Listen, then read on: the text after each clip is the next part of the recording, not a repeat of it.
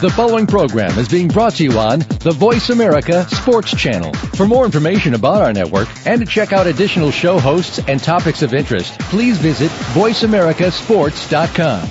The Voice America Talk Radio Network is the worldwide leader in live Internet talk radio. Visit voiceamerica.com. The views and ideas expressed on the following program are strictly those of the hosts or guests and do not necessarily reflect the views and ideas held by the Voice America Talk Radio Network, its staff, and management. The horses are at the gate. And they're off! Welcome to Winning Ponies. With the weekend coming up, this is the spot to be for news, handicapping, and spotlights featuring the winners behind horse racing today. Now, here's your host, John Englehart, racing's regular guy. And a good afternoon or evening to all, depending on where you're listening from today. This is winningponies.com, and we hope to be bringing you another fantastic show. We hope to give you a lot of winners. We got expert handicapper Pete Aiello is going to be joining us. Of course, Pete's been getting a lot of pub on Winning Ponies lately with the It's My Job segment on the Thoroughbred Times. But before Pete, and after we wrap up national news, we're going to talk to John Hennegan. You're going to find him a very interesting individual. John produces, directs, and videotapes not only movies, but features now for NBC Sports Network.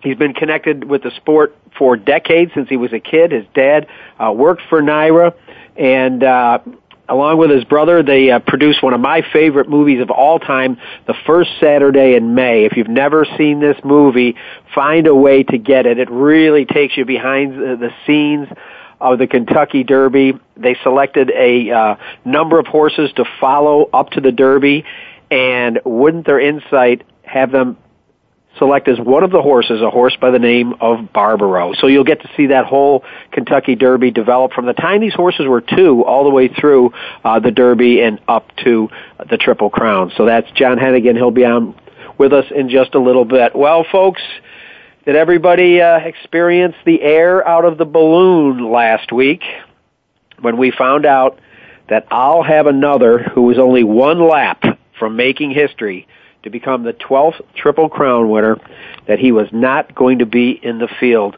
for the Belmont Stakes? I know it was a heartbreaker, but, for all the slamming that Doug O'Neill took on the Triple Crown Trail, he definitely had the interest of the horse at heart. It's a soft tissue injury to a front leg. He believes that he may have caught himself in training up into the Belmont. And they decided not only to back off him for this year, but to retire him, because, quite frankly, I mean, what more is there to prove after you win the Santa Anita Derby, the Kentucky Derby, and the Preakness Stakes, considering what's at stake for this horse at stud? Most people say he'd have to have about 3 months of complete rest, and then he would obviously have to train back into shape. Not even sure that he would be making the Breeders' Cup races. And what if he did come back a notch below himself and got beat by lesser horses? So at least we did get to see a flash of greatness with I'll Have Another, and I can only wish him the best of luck and an enjoyable stud career. Final plans for that stud career have not been made. Well, Union Rags, who many thought was the best 2-year-old in the country, did get the job done in the Belmont, and I must say his connections were very, very classy. It was really great watching the reaction of Mrs. Wyeth and obviously Johnny V, who picked up the mount and just put in a masterful ride.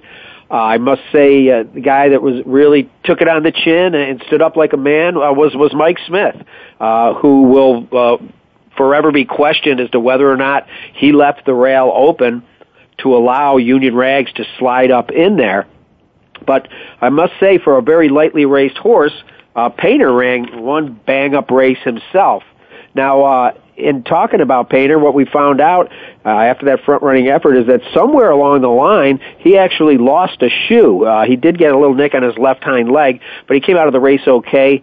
He plans on coming back for a New York campaign later this summer, so that'll be great to see some rematches with him and Union Rags and all the other horses that are located on the East Coast. But it was Union Rags who got up by a neck, and in this race it was Doulahan who went off the slight favorite by a quarter over Union Rags, and Doulahan ran kind of a mysterious race. I understand he was going to come from the back, but all of a sudden, at one point, he dropped way back and was had only one horse beaten. And getting up for the third spot was Hennegan, a 20-1 shot, Kenny McPeak, trying to pull another Sarava in the Belmont. So it was only less than 2 lengths that separated the top 3 finishers, Union Rags, Painter, and Hennegan in the Belmont Stakes. Union Rags paid $750, $420, and $340. Painter $510 and $390, and Hennegan $1060. The exacta $31.40. That's a pretty good exacta for Union Rags and Painter, quite frankly, who were considered obviously the top 3 favorites along with Doulahan. Not bad at all. If you're lucky enough to have the try, $496. Well, some very interesting news breaking today from Louisville, Kentucky, and that is that they're going to change the way you get in to the Kentucky Derby. As you know, for many years now, it's been the system of graded stakes races that awarded the 20 starting berths in the Kentucky Derby. That's going to change. The new system that's going to go in place for the 2013 Derby will put the most weight on the results of the high-profile 3-year-old stakes races run in the weeks prior to the Derby, while minimizing the relevance of the rich 2-year-old races such as the Breeders' Cup Juvenile and the $1 Million Delta Downs Jackpot. And it's also going to shrink the number of races in which a horse can improve in its competition to get in. As you know, horses like Painter and even Bodemeister got off to slow starts. They don't all develop at the same time, and they were able to get their graded money earning right there in the spring. So this is going to be very interesting, and this is going to be open, I believe, to a lot of criticism. None of the new races under the new system are run at under a mile, and only one of the 36 races in the new eligibility system is run on the turf. According to Kevin Flannery, the head of Churchill Downs, he says it seems kind of common sense. We've seen horses that have never run a mile qualifying for the Derby. We saw it this year, obviously talking about Trinenberg. Under the new system, 7 races traditionally held in the 6 weeks prior to the Derby are going to get the most points, and that'd be, of course, the big Derby preps, the Florida Derby, Louisiana Derby, Wood Memorial, the Santa Anita, the Arkansas, and the Bluegrass. But it's going to kick some races out. Most notable probably the Illinois Derby that produced, War Emblem, who went on to win the Derby and the Preakness.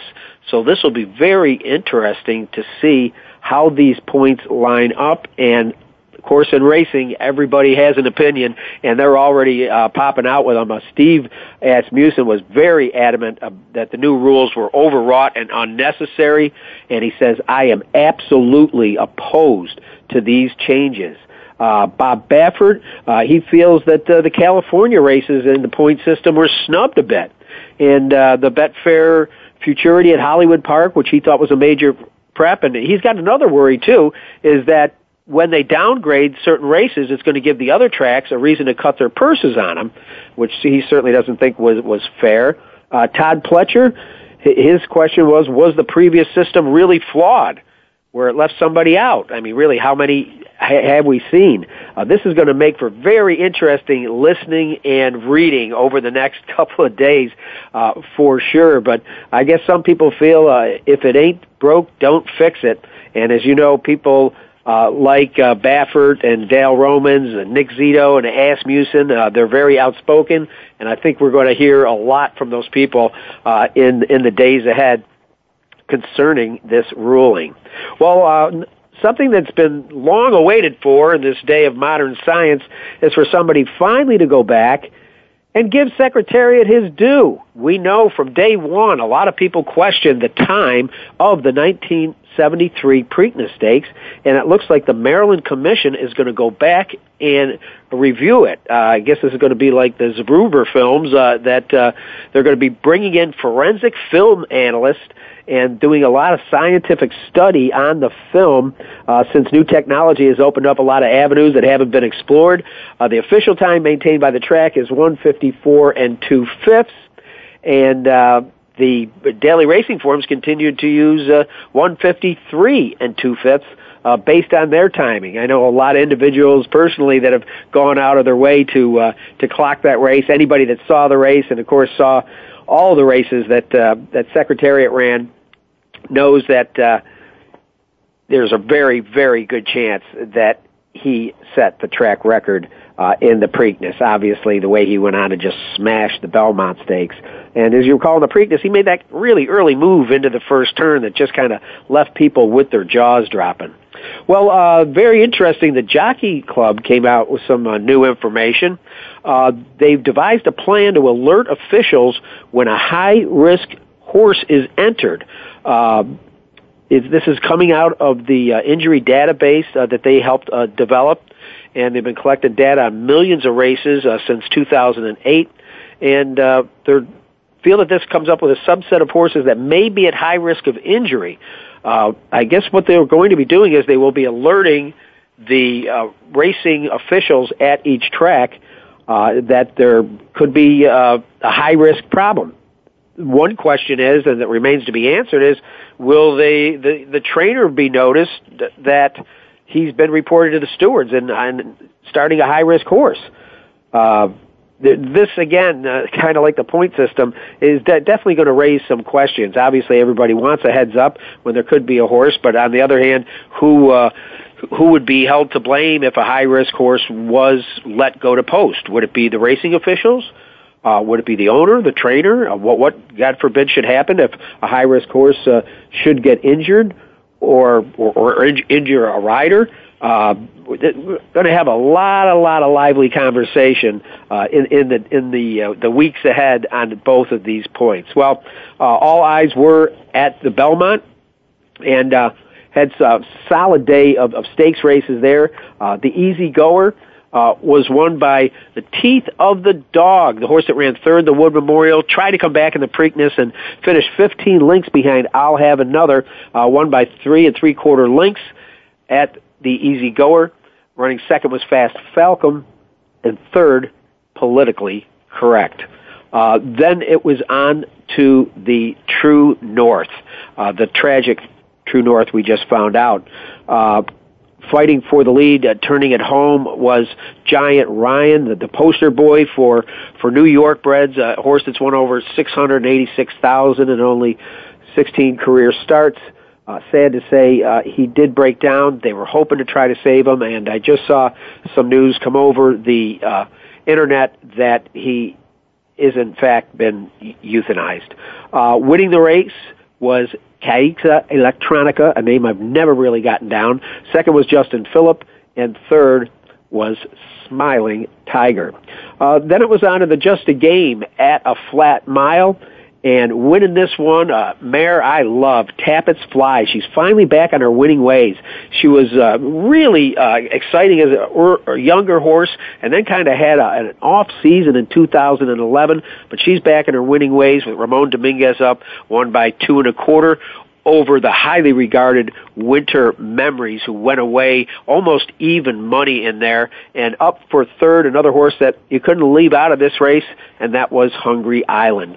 And then back to 7 furlongs. You know, they say you can measure a horse's best distance with a yardstick, and I got a feeling that 7 furlongs may just be it for a horse by the name of Trinenberg, who eventually finished 17th of 20 in the Kentucky Derby. Trinenberg went from Flag Fall to That's All over Currency Swap and Il Vitano. Then there was the Woodford Reserve Manhattan. Great finish, an exciting race, up by a nose. Ramon Dominguez having a great day. Desert Blanc got the best of Paw Paw Bodie, who finished a length and a half ahead of Boisterous.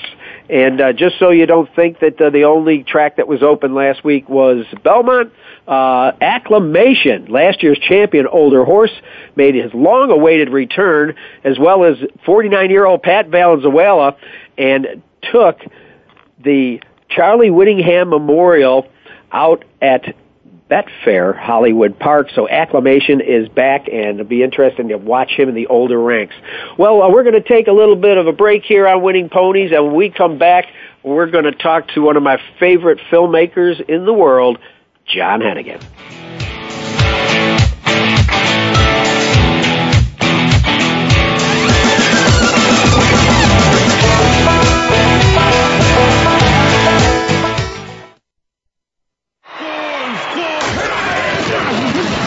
Your internet flagship station for sports. Voice America Sports. And they're off. What? Can't make it to the track? You can still get all the action with winningponies.com, the home of the easy win form, the most accurate predictions on thoroughbreds, quarters, and Arabian horses at most American and Canadian tracks. Whether it be the Triple Crown, Breeders' Cup, Travers, Haskell, or your daily races, don't worry, let winningponies.com make some money for you. If you're looking for a radio show about boxing, you usually can't find one until you stop by the Voice America Sports Channel. Tune in to Outside the Ring with former world lightweight champion and U.S. Olympian David Diaz. We'll deliver the knockout punches with our guests as we go inside the minds of today's top fighters. We'll throw in discussion of other sports as well from time to time. Outside the Ring with David Diaz airs every Thursday at 3 p.m. Eastern Time, noon Pacific, on the Voice America Sports Channel. If you want to talk about the East Coast sports scene, particularly from the Southeast, make sure you tune in to the Jeff Owens Show every Tuesday. Yeah, we'll talk about some of the other teams and news that's out there, but host Jeff Owens and co-host Tasha Humphrey know the inside and out of the Georgia College sports world, and they were born there, raised there, and still live the scene. We'll talk about every sport imaginable. Tune in on Tuesday at 7 p.m. East Coast time, 4 p.m. in the West, on the Voice America Sports Channel. Your internet flagship station for sports, Voice America Sports.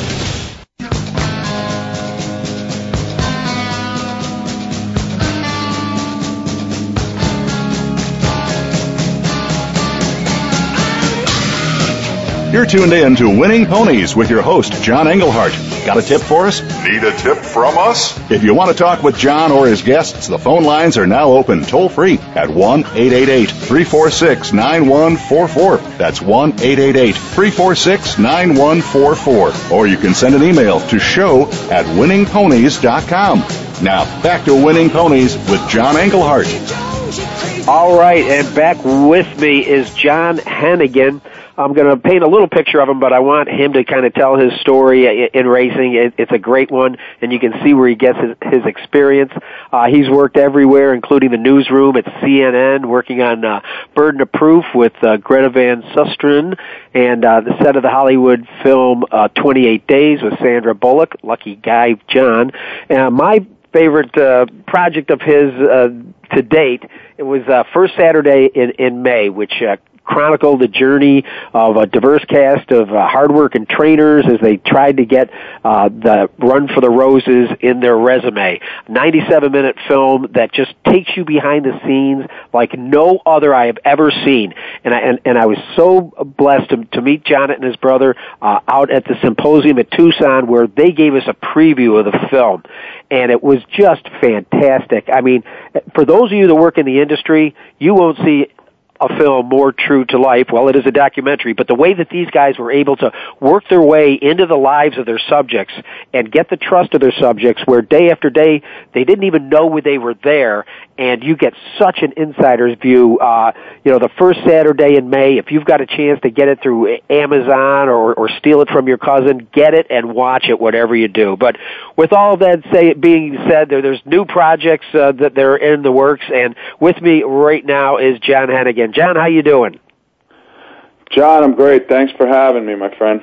Oh, absolutely. Well, like I said, I go back to the day I met you and your brother, and hit the bar and toppled a few, and ever since then I've admired the work that you've done. But like I said, there's no way that you could get these behind-the-scenes looks and images and people to talk to you in a very real way unless you had a great feel for the game. Tell people how you got into the game through your dad's participation.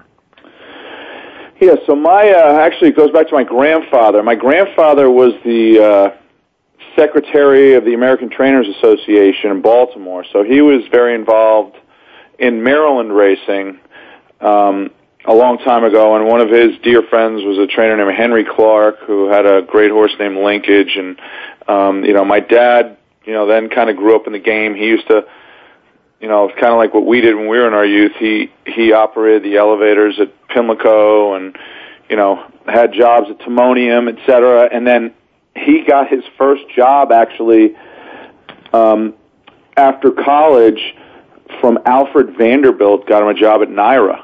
Wow. So, yeah, which is really cool. And, we kind of, we grew up around the racetrack. We just saw Alfred Vanderbilt, he was just sitting there like a regular guy. We didn't know that he was this, captain of industry and icon. He would be sitting right next to like, Willie Bananas, just a tout in New York, So, anyway, then, my brother and I grew up around Belmont Aqueduct in Saratoga, and, we were old enough to start working at the ice cream stands, and then, moved on to be white caps, which were the guys that wiped off the seats, like ushers. My brother Bob was a white cap at Saratoga.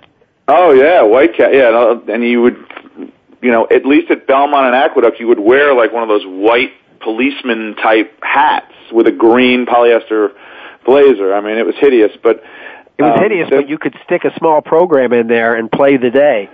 Absolutely. No, you put the program in the hat and you just take it off and you look at it. Exactly. And the top of your hat. Yeah, good one. And then, we moved on to become security guards, and we, were lucky enough. They always put kind of college guys there because they'd be walking them back and forth, but at Saratoga, we were jockey escorts. So when you walk through the crowd there, the jockeys, walk through the crowd, and you just have, a security guard with them. So we had that cool job. And actually, one of the guys that we did it with, who's still a friend, is Matt Musiker, who is Castellano's agent. So he's, he's moved up the chain pretty well there. But I also we also walked hots for Leroy Jolly in the 80s, which was really cool. What a stable he had in the 80s. Yeah, I mean, we just, we did it during the summer because we were in high school, and, but, I remember distinctly, like, Gulch was a 2-year-old in the barn, and Manila, and Leo Castelli, and Mogambo, and, there were guys, Mick Jagger would, show up every once in a while because Jerry Hall had some horses with him, and, Peter Brandt had all his horses, and, it was just a really, looking back on it, it was a really amazing experience. So yeah, that's, in a nutshell, that's kind of how we, came up around the racetrack in New York. Well, it's quite a resume. Now, tell us now the partnership as the Hennegan Brothers as filmmakers. Well, we kind of got away from the racetrack as we went, unfortunately, when we went away to college, and, you kind of get into your own life, and we're living all over the place and starting careers and other, we both kind of got into TV and film, and, we were really into that, and, kind of worked our way up the ladder just doing, PA jobs and, that type of thing. And, as we kind of climbed the ladder, and we kind of settled in sports television in New York, and, that's kind of the time, like, I don't want to say like 9 years ago, and just people just became a number, and you just start getting laid off just for being in a department, nothing to do with if you were, doing a good job or not. So, we started to think there, it's like, listen, if we want to do something on our own, we should really start thinking about doing it now. And so we came up with the idea of doing Hoop Dreams at the racetrack, that great documentary in the 90s, Hoop Dreams. Yes. Because we said everybody knows the Derby, and, we took the lowest hanging fruit of the Derby, because everybody knows the Derby. A grandmother and Pierre, what is it, North Dakota or South Dakota? Pierre. Yeah, I'm not a, All right, Pierre and one of the Dakotas, sorry. We'll say Fargo, North Dakota. They know the Derby, but they don't know how horses get there or anything about it. So we researched it, one year with, a Fleet Alex. We're like, all right, let's follow a Fleet Alex, who's a good horse in Saratoga in August in the Hopeful, and we just kind of followed him the whole year and picked another couple of horses, Rockport Harbor, which was Service's horse, and a horse named Galloping Grocer was Dom Scatino, a New York guy, and we just kind of followed it, and, Fleet Alex had a great story, and we just saw a lot there, and we just, said, we're just doing this. So a lot of great stories had already happened with Smarty Jones and Funny Side and the Fleet Alex, and, we really thought that the well had run dry in terms of stories, but we said, we're doing this. So in 2005, I got laid off, and we just started following for the year, made a sales tape, raised a little bit of money, and just kept following. And, we were lucky enough to, get mixed up with some great people and personalities, and, Barbaro was in the mix too. So that, really was, I guess you can say fortuitous, not that, what happened to him, but just in terms of, bringing recognition to our project. Absolutely, and the fact that you were in the stall as Michael Matz was teaching his son how to not be afraid to pet a horse on the shoulder, and as it turned out that dark horse in the back of the stall was Barbaro. Yeah, that was, we really just were going around, and we shot a lot more horses than were in the final cut. Well, you'd have to. Yeah, because we said if we were able to do that, we'd just be gambling. Forget making movies and everything. We got 5 horses in the Derby, so that was, really just kind of hard work and luck, but I think we picked some good guys because, since our movie, we like to say, like, Kieran McLaughlin and Dale and Michael Matz, the last 6 years have all, gone on to great things, and we like to say it was because of our movie. Of course. We But were there with them. The thing is that people have to understand is just how personable this movie is and how these guys opened their lives to you and became trusting to you. And I think they understood that you had such a good feel for the track. They didn't have to worry about you getting kicked by a horse, and they could just go about their job. Right, and we said from the beginning, we said, listen, we've seen a lot. The racetrack represented, poorly in every fashion, from, movies that we've seen to other documentaries, like, that are just taking shots at the industry. Said we wanted to show the racetrack that we knew, and they all got it. And if we didn't know somebody at the time, we knew somebody that knew them, and just said, we're not out to. We just wanted to show the path here and get people into this, So that was great. But people haven't seen it; they should see it. But we're moving to the future here, and that's opened some doors for us. And one of the something that we're really proud of that. Once again, race luck kind of knocked it down. Barbaro made you. Yeah, we just did we were working for the America's Best Racing website, which is the new Jockey Club initiative to get new fans into racing. They have this, great new website called America's Best Racing. It's actually followhorseracing.com, and we were shooting content for them at the Derby and the Preakness, and knowing, we knew Doug and Dennis from our movie. Doug and Dennis were a featured storyline. Doug and Dennis O'Neill in the first Saturday in May, and what happened was when we screened our movie, we had 7 storylines at the time, and Doug and Dennis had this amazing storyline where, they kind of, they grew up just like fans of the sport in Detroit and, worked their way, Doug worked at Barnes and Dennis was picking out horses, and they ended up, Doug doing pretty well for himself, and Merv Griffin was a client.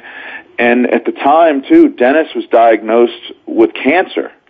So we're following them, and they have this horse of a lifetime named Stevie Wonderboy, who, became basically the West Coast rival of Brother Derek.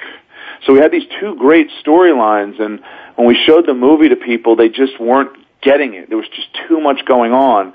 So we had to make, a really tough decision, and marginalize their story. Now imagine we have to marginalize a story where, the guys come from where they came from. Right. A man is battling cancer and saying that the only thing keeping him going are his 2 3-year-olds. His 3-year-old named Stevie Wonderboy and his son named Shane, and he trains for Merv Griffin. And we had to get rid of that one because the other one was Dan Hendricks, who had just recently, got in the accident, is confined to a wheelchair. So that was it was very touching. It was so cool to show what a great guy he is. You don't even know there's a wheelchair under him.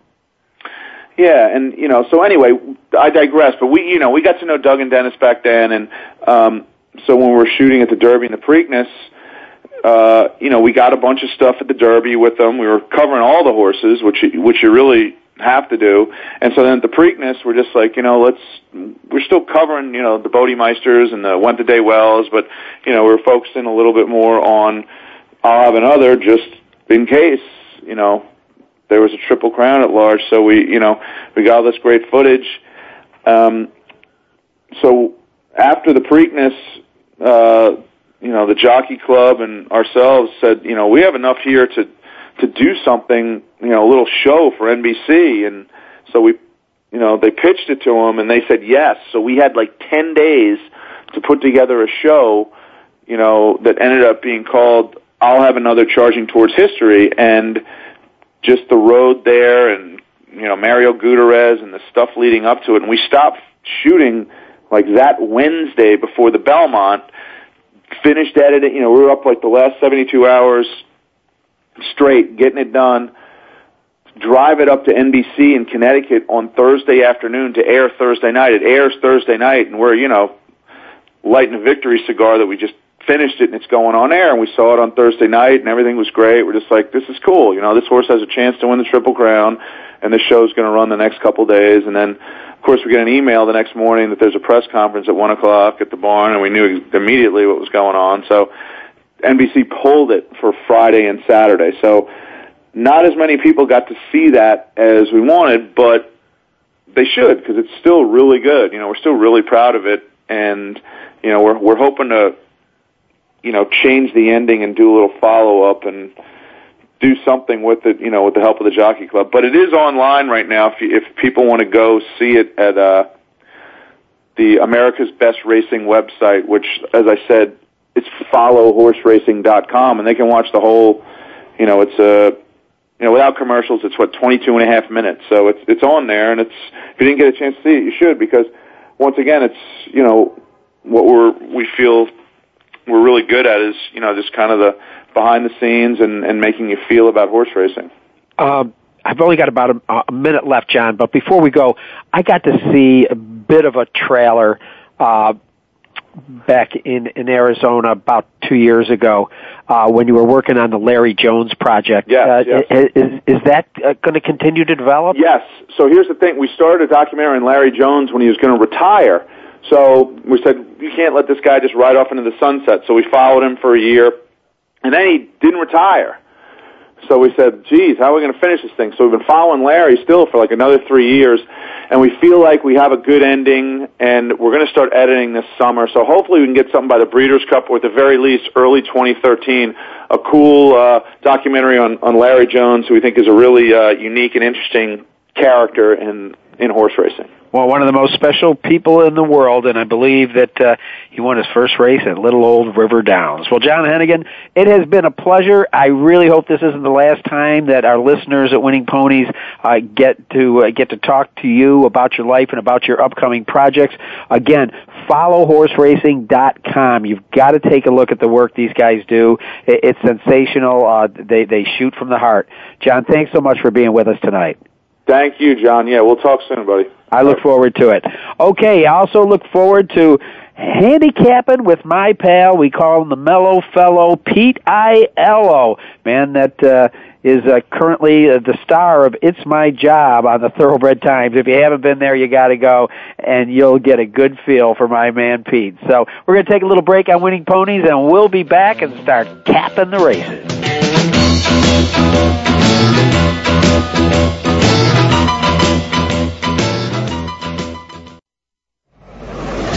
Your internet flagship station for sports, Voice America Sports. Fantasy sports is where the action really is. Over 40 million people play fantasy sports, but rarely do they get to quiz the experts. Fantasy Insights is the name and the game. Tune in every week as Dish Adams and his guests clue you in on the fantasy football game, what's happening on and off the field, and how it will affect your fantasy team. These experts aren't just beat writers assigned to fantasy football. They live and breathe the game. Tune in to Fantasy Insights with Dish Adams every Thursday afternoon at 2 p.m. Pacific, 5 p.m. Eastern on Voice America Sports. Kevin Lewis has been a student of the game his entire life, from Little League to the NFL. Tune in Wednesdays at 10 a.m. Pacific, 1 p.m. Eastern, right here on Voice America Sports. Hustling with K. Lewis. It's not where you start, it's how you finish. And they're off. What? Can't make it to the track? You can still get all the action with winningponies.com, the home of the easy win form, the most accurate predictions on thoroughbreds, quarters, and Arabian horses at most American and Canadian tracks. Whether it be the Triple Crown, Breeders' Cup, Travers, Haskell, or your daily races, don't worry, let winningponies.com make some money for you. Your internet flagship station for sports, Voice America Sports. You're tuned in to Winning Ponies with your host, John Englehart. Got a tip for us? Need a tip from us? If you want to talk with John or his guests, the phone lines are now open toll-free at 1-888-346-9144. That's 1-888-346-9144. Or you can send an email to show@winningponies.com. Now, back to Winning Ponies with John Englehart. All right, and back here, I'll be talking with one of my favorite people in the world, Pete Aiello. And if you want to know about Pete Aiello, we've mentioned this over the last couple of weeks, go to thoroughbredtimes.com and go to the new video section they have called It's My Job, and you'll spend 12 minutes in the life of Pete Aiello, and you'll really get a feel for the person and the character and the guy who loves racing that he is. Pete also is the track announcer at Hialeah Park and a track called River Downs. He's a very, very good handicapper of just about every breed in the world. As a matter of fact, his specialty may not even be thoroughbreds. But tonight, we're going to ask him to handicap at Churchill Downs, Colonial Downs, Belmont Park, and Hollywood Park. With me right now, ladies and gentlemen, the mellow fellow, Pete Aiello. Pete, how you doing? I'm doing just great. It's beautiful weather here in the Queen City, so can't complain at all. You know, Pete, I got to mention that I met John Hennegan and his brother out at the University of Arizona program, the annual symposium. That's where I first met you, and that's one thing that didn't make the video, and It's My Job is your background through U of A. So I'm going to ask you to expound on that a little bit. Well, you know, I mean, you got a guy like me who's grown up in a urban community with no racetrack experience, and I didn't really have any ins in the business. So the University of Arizona has a racetrack industry program that not only does it prepare you from the industry end and teach you all about the business, but it's very good, as you just alluded to, in the networking aspect of it. I know that you and I were both in the room when we saw the first Saturday in May, the Hennegan's production, and little did we know that we would be working together a lot sooner than later, as it turned out. So, really, yeah, I recall going up and meeting Vince Seister and Luke Kreitbosch, and those were some great days back then. Absolutely. I mean, and it's funny. The more time passes, the more you realize, different facets of the business, or even just folks that are now coming out of the program. It's almost like the Keeneland sale. You don't know who's going to pop up, and you have some horses that sell for really high prices that turn out to be duds, and then you got some diamonds in the rough. So I'd like to put myself maybe not in the I'll have another category, but certainly I was not an expensive purchase, as you were. No, but it is interesting how many people like Bob Baffert, that came through that program. Bob Baffert and Todd Pletcher are the two on the horseman side that come to mind right away. Absolutely. Well, Pete, since then, I've got to admit, I'm hearing from a lot of people. I'm getting a lot of positive feedback from your feature on the Thoroughbred Times. It's my job. Kind of share with us that one day where you certainly had a shadow all day long. Well, absolutely. I actually met the guys at a local restaurant for breakfast and talked about the business for a little while. I tried to get a handle on what angle they were coming from, and what they were kind of looking to accomplish with the production. I mean, as you well know, I was not going to change myself and my personality and the way I do things anyway. But that's what scared me. Exactly. So it was still good to just get what frame of reference they're coming from and understand that they are not the elitist of the world, and they appreciate the game as a game and as an industry, and not just the upper echelon, which was comforting from there. And that kind of just quelled any reservations I had, and I felt like I could be myself, and it would be positively portrayed, and that's exactly how it ended up working out. Absolutely, and again, I'm telling people to go there to really meet you.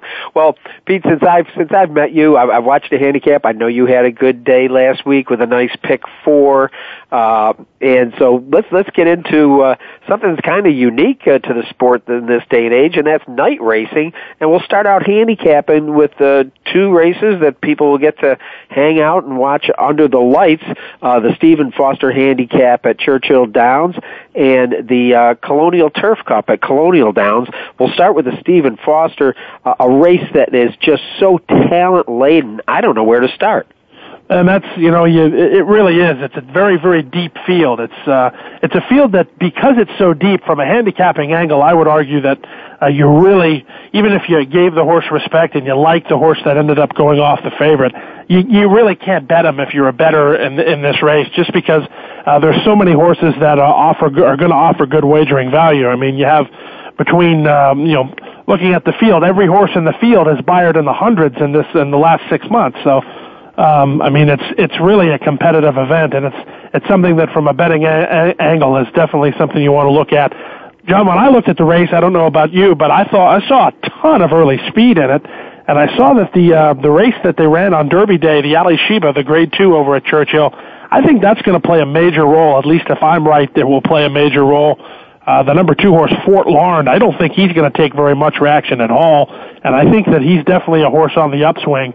One of the cool things about these good races, I don't know if you have taken the time to appreciate this on a regular basis, is we talk a lot about in handicapping about form cycles.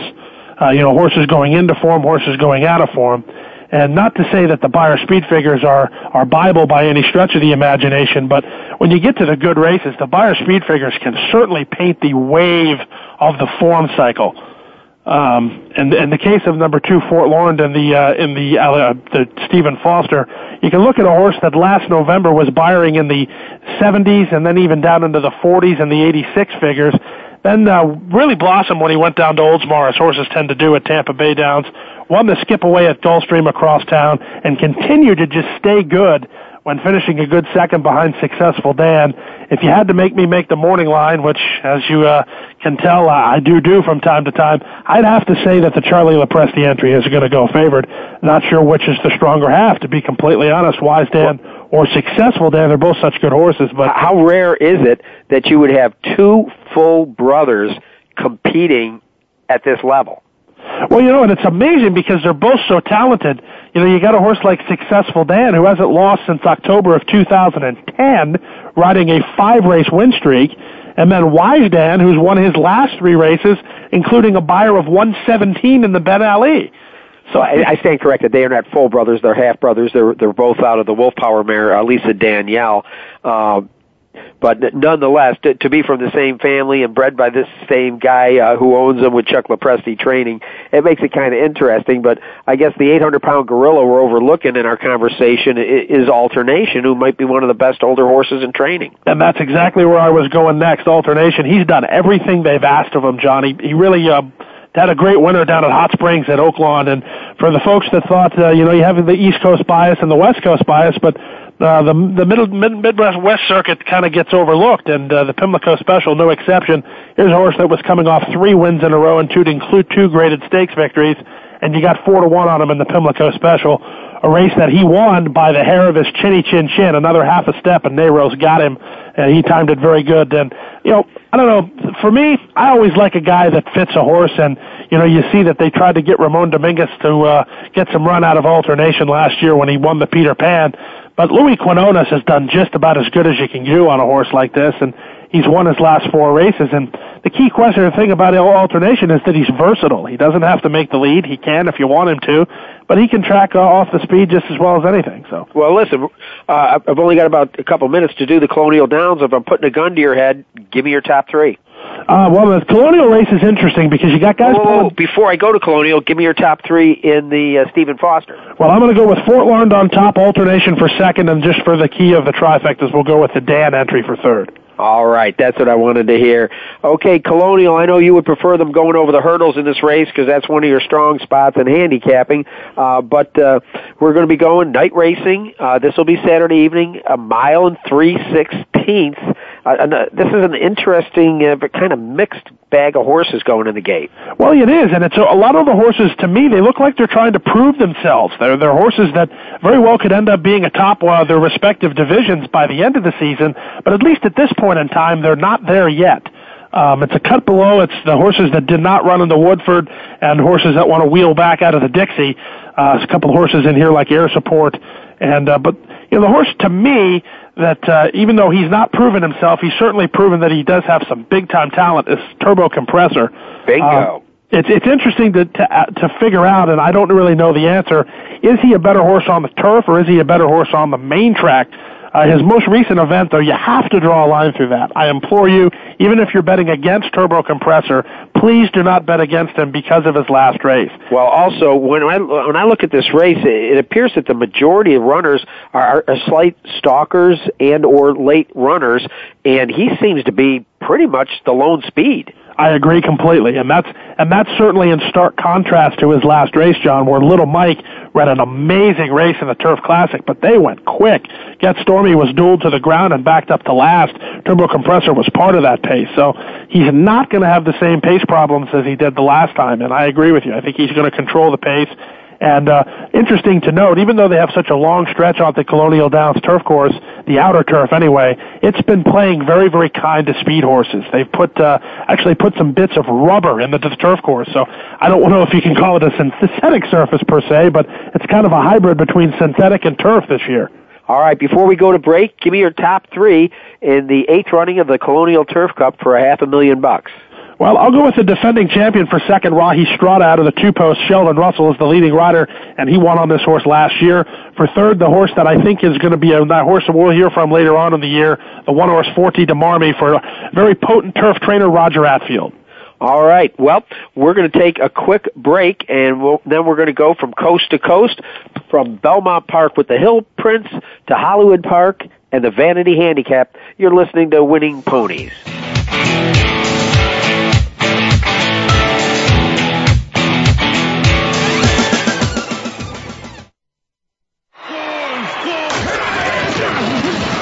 Your internet flagship station for sports.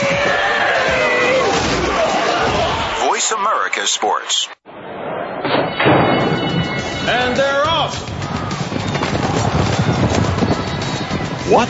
Can't make it to the track? You can still get all the action with winningponies.com, the home of the easy win form, the most accurate predictions on thoroughbreds, quarters, and Arabian horses at most American and Canadian tracks. Whether it be the Triple Crown, Breeders' Cup, Travers, Haskell, or your daily races, don't worry, let winningponies.com make some money for you. Tune in to a show about making a comeback and what really goes on behind the scenes with your favorite athletes and beyond. Listen for The Comeback Radio Show with Tony Farmer. A lot of people believe what they read on the internet, hear and see in the media, and on the news. We're going to give our guests the chance to tell the real story without the extra hype. It's not just sports, although that will be a focal point of the program. We'll also look at the world of celebrities, music, modeling, and more. Listen every Thursday at 10 a.m. Pacific Time, 1 p.m. Eastern on Voice America Sports. Your internet flagship station for sports, Voice America Sports. You're tuned in to Winning Ponies with your host, John Englehart. Got a tip for us? Need a tip from us? If you want to talk with John or his guests, the phone lines are now open toll-free at 1-888-346-9144. That's 1-888-346-9144. Or you can send an email to show@winningponies.com. Now, back to Winning Ponies with John Englehart. And with Pete Aiello, who is an outstanding handicapper. He's a lines maker. He's a track announcer. And I think between the 5th and 6th races, he sells the ice cream cones down at Lovey's Love Shack. If I could make it up and down the stairs, I would actually do that. Well, okay, Pete. We're going to throw a couple very interesting and different races to you. One's a marathon, more or less, out at Hollywood Park, and the other one's kind of a mile on the turf, exclusive to 3-year-olds, which, this time of year we see trainers going, okay, I nominated for the Triple Crown, and I took a shot at some of the preps, and, he's not a mile and a quarter grass on the dirt. Maybe I'm going to change my mind and see what my 3-year-old can do on the grass. So we're going to be going on the turf here in the Hill Prince, and a lot of these horses lightly raced, and so that leaves a lot of question marks. And a lot of them don't have a whole lot of turf experience at this age. Absolutely, and it's interesting you talk about the horses with Triple Crown aspirations. I really can't speak to what Christophe Clement had in mind with the one Summerfront, but certainly it looked like he was trying to figure out how good his colt was. It's a horse that didn't get beat in his 2-year-old season, including 2 wins and overnight stakes company on the grass, one at Aqueduct and one at Gulfstream. Then he came off the shelf to run second in the Lexington and was thrown to the wolves in the Peter Pan. So I don't know, John. I think they're trying to regroup with this one here today. Well, again, I think you might get a little bit of odds on Summerfront because people are going to look at that Peter Pan and go, geez, and ended up running 18 lengths behind, but this horse's race may have been over at the start. As I go to the trouble line, it was stumbled and bumped at the start in a 10-horse field, got shuffled back, and I just wonder if Ramon Dominguez kind of covered up on him because he's right back in the saddle, wants to ride him again.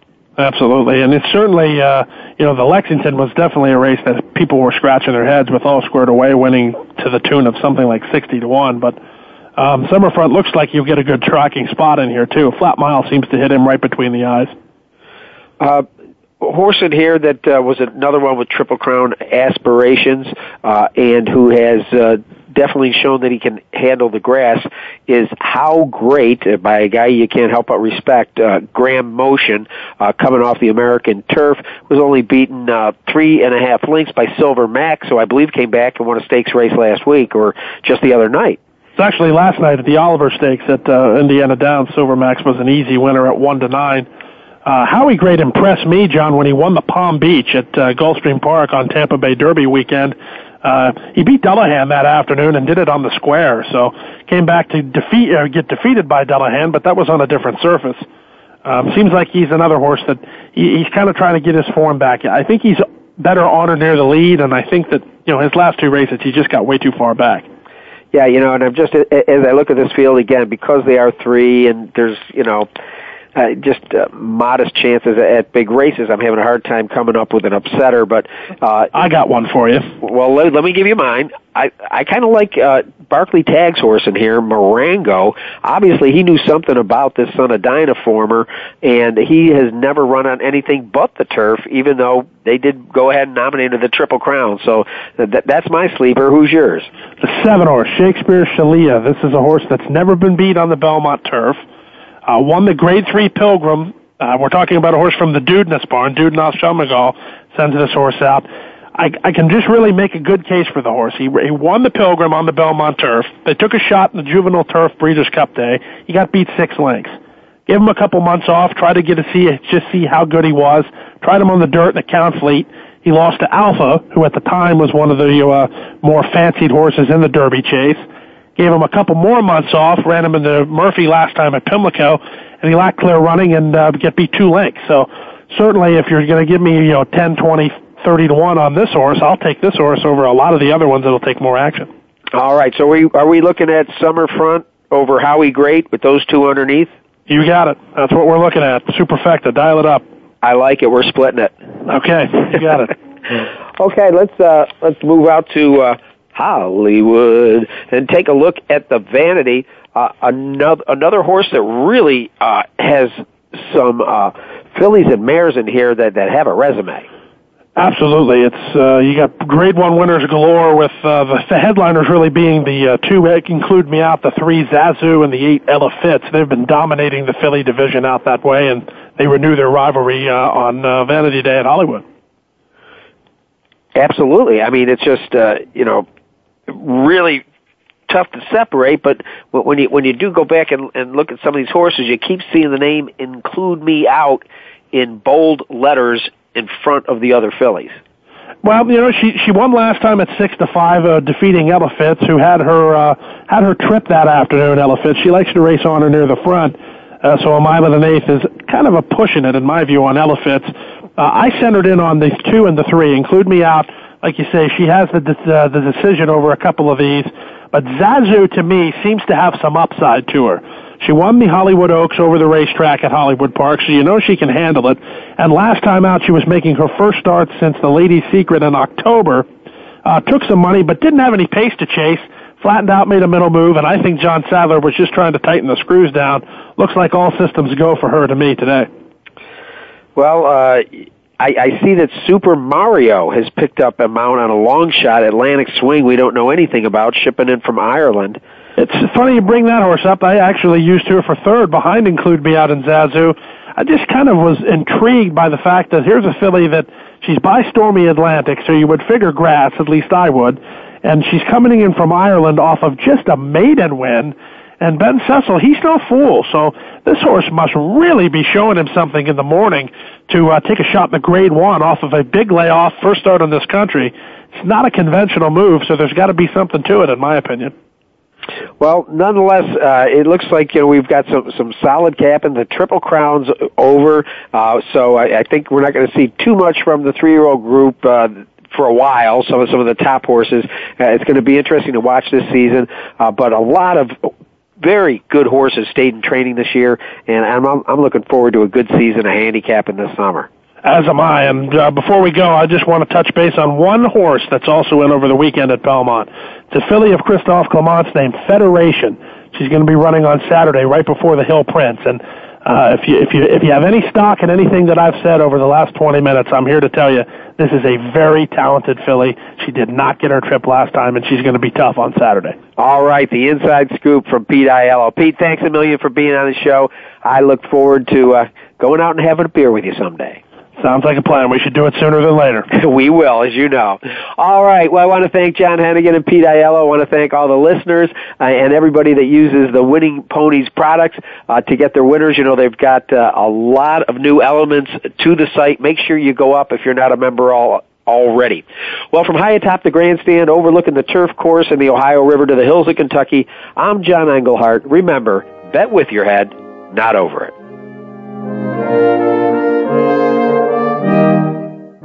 Thanks for listening to Winning Ponies with John Englehart. We know the information from today's show will help you at the next post. Keep listening for more next Thursday at 8 p.m. Eastern Time, 5 p.m. Pacific on the Voice America Sports Network.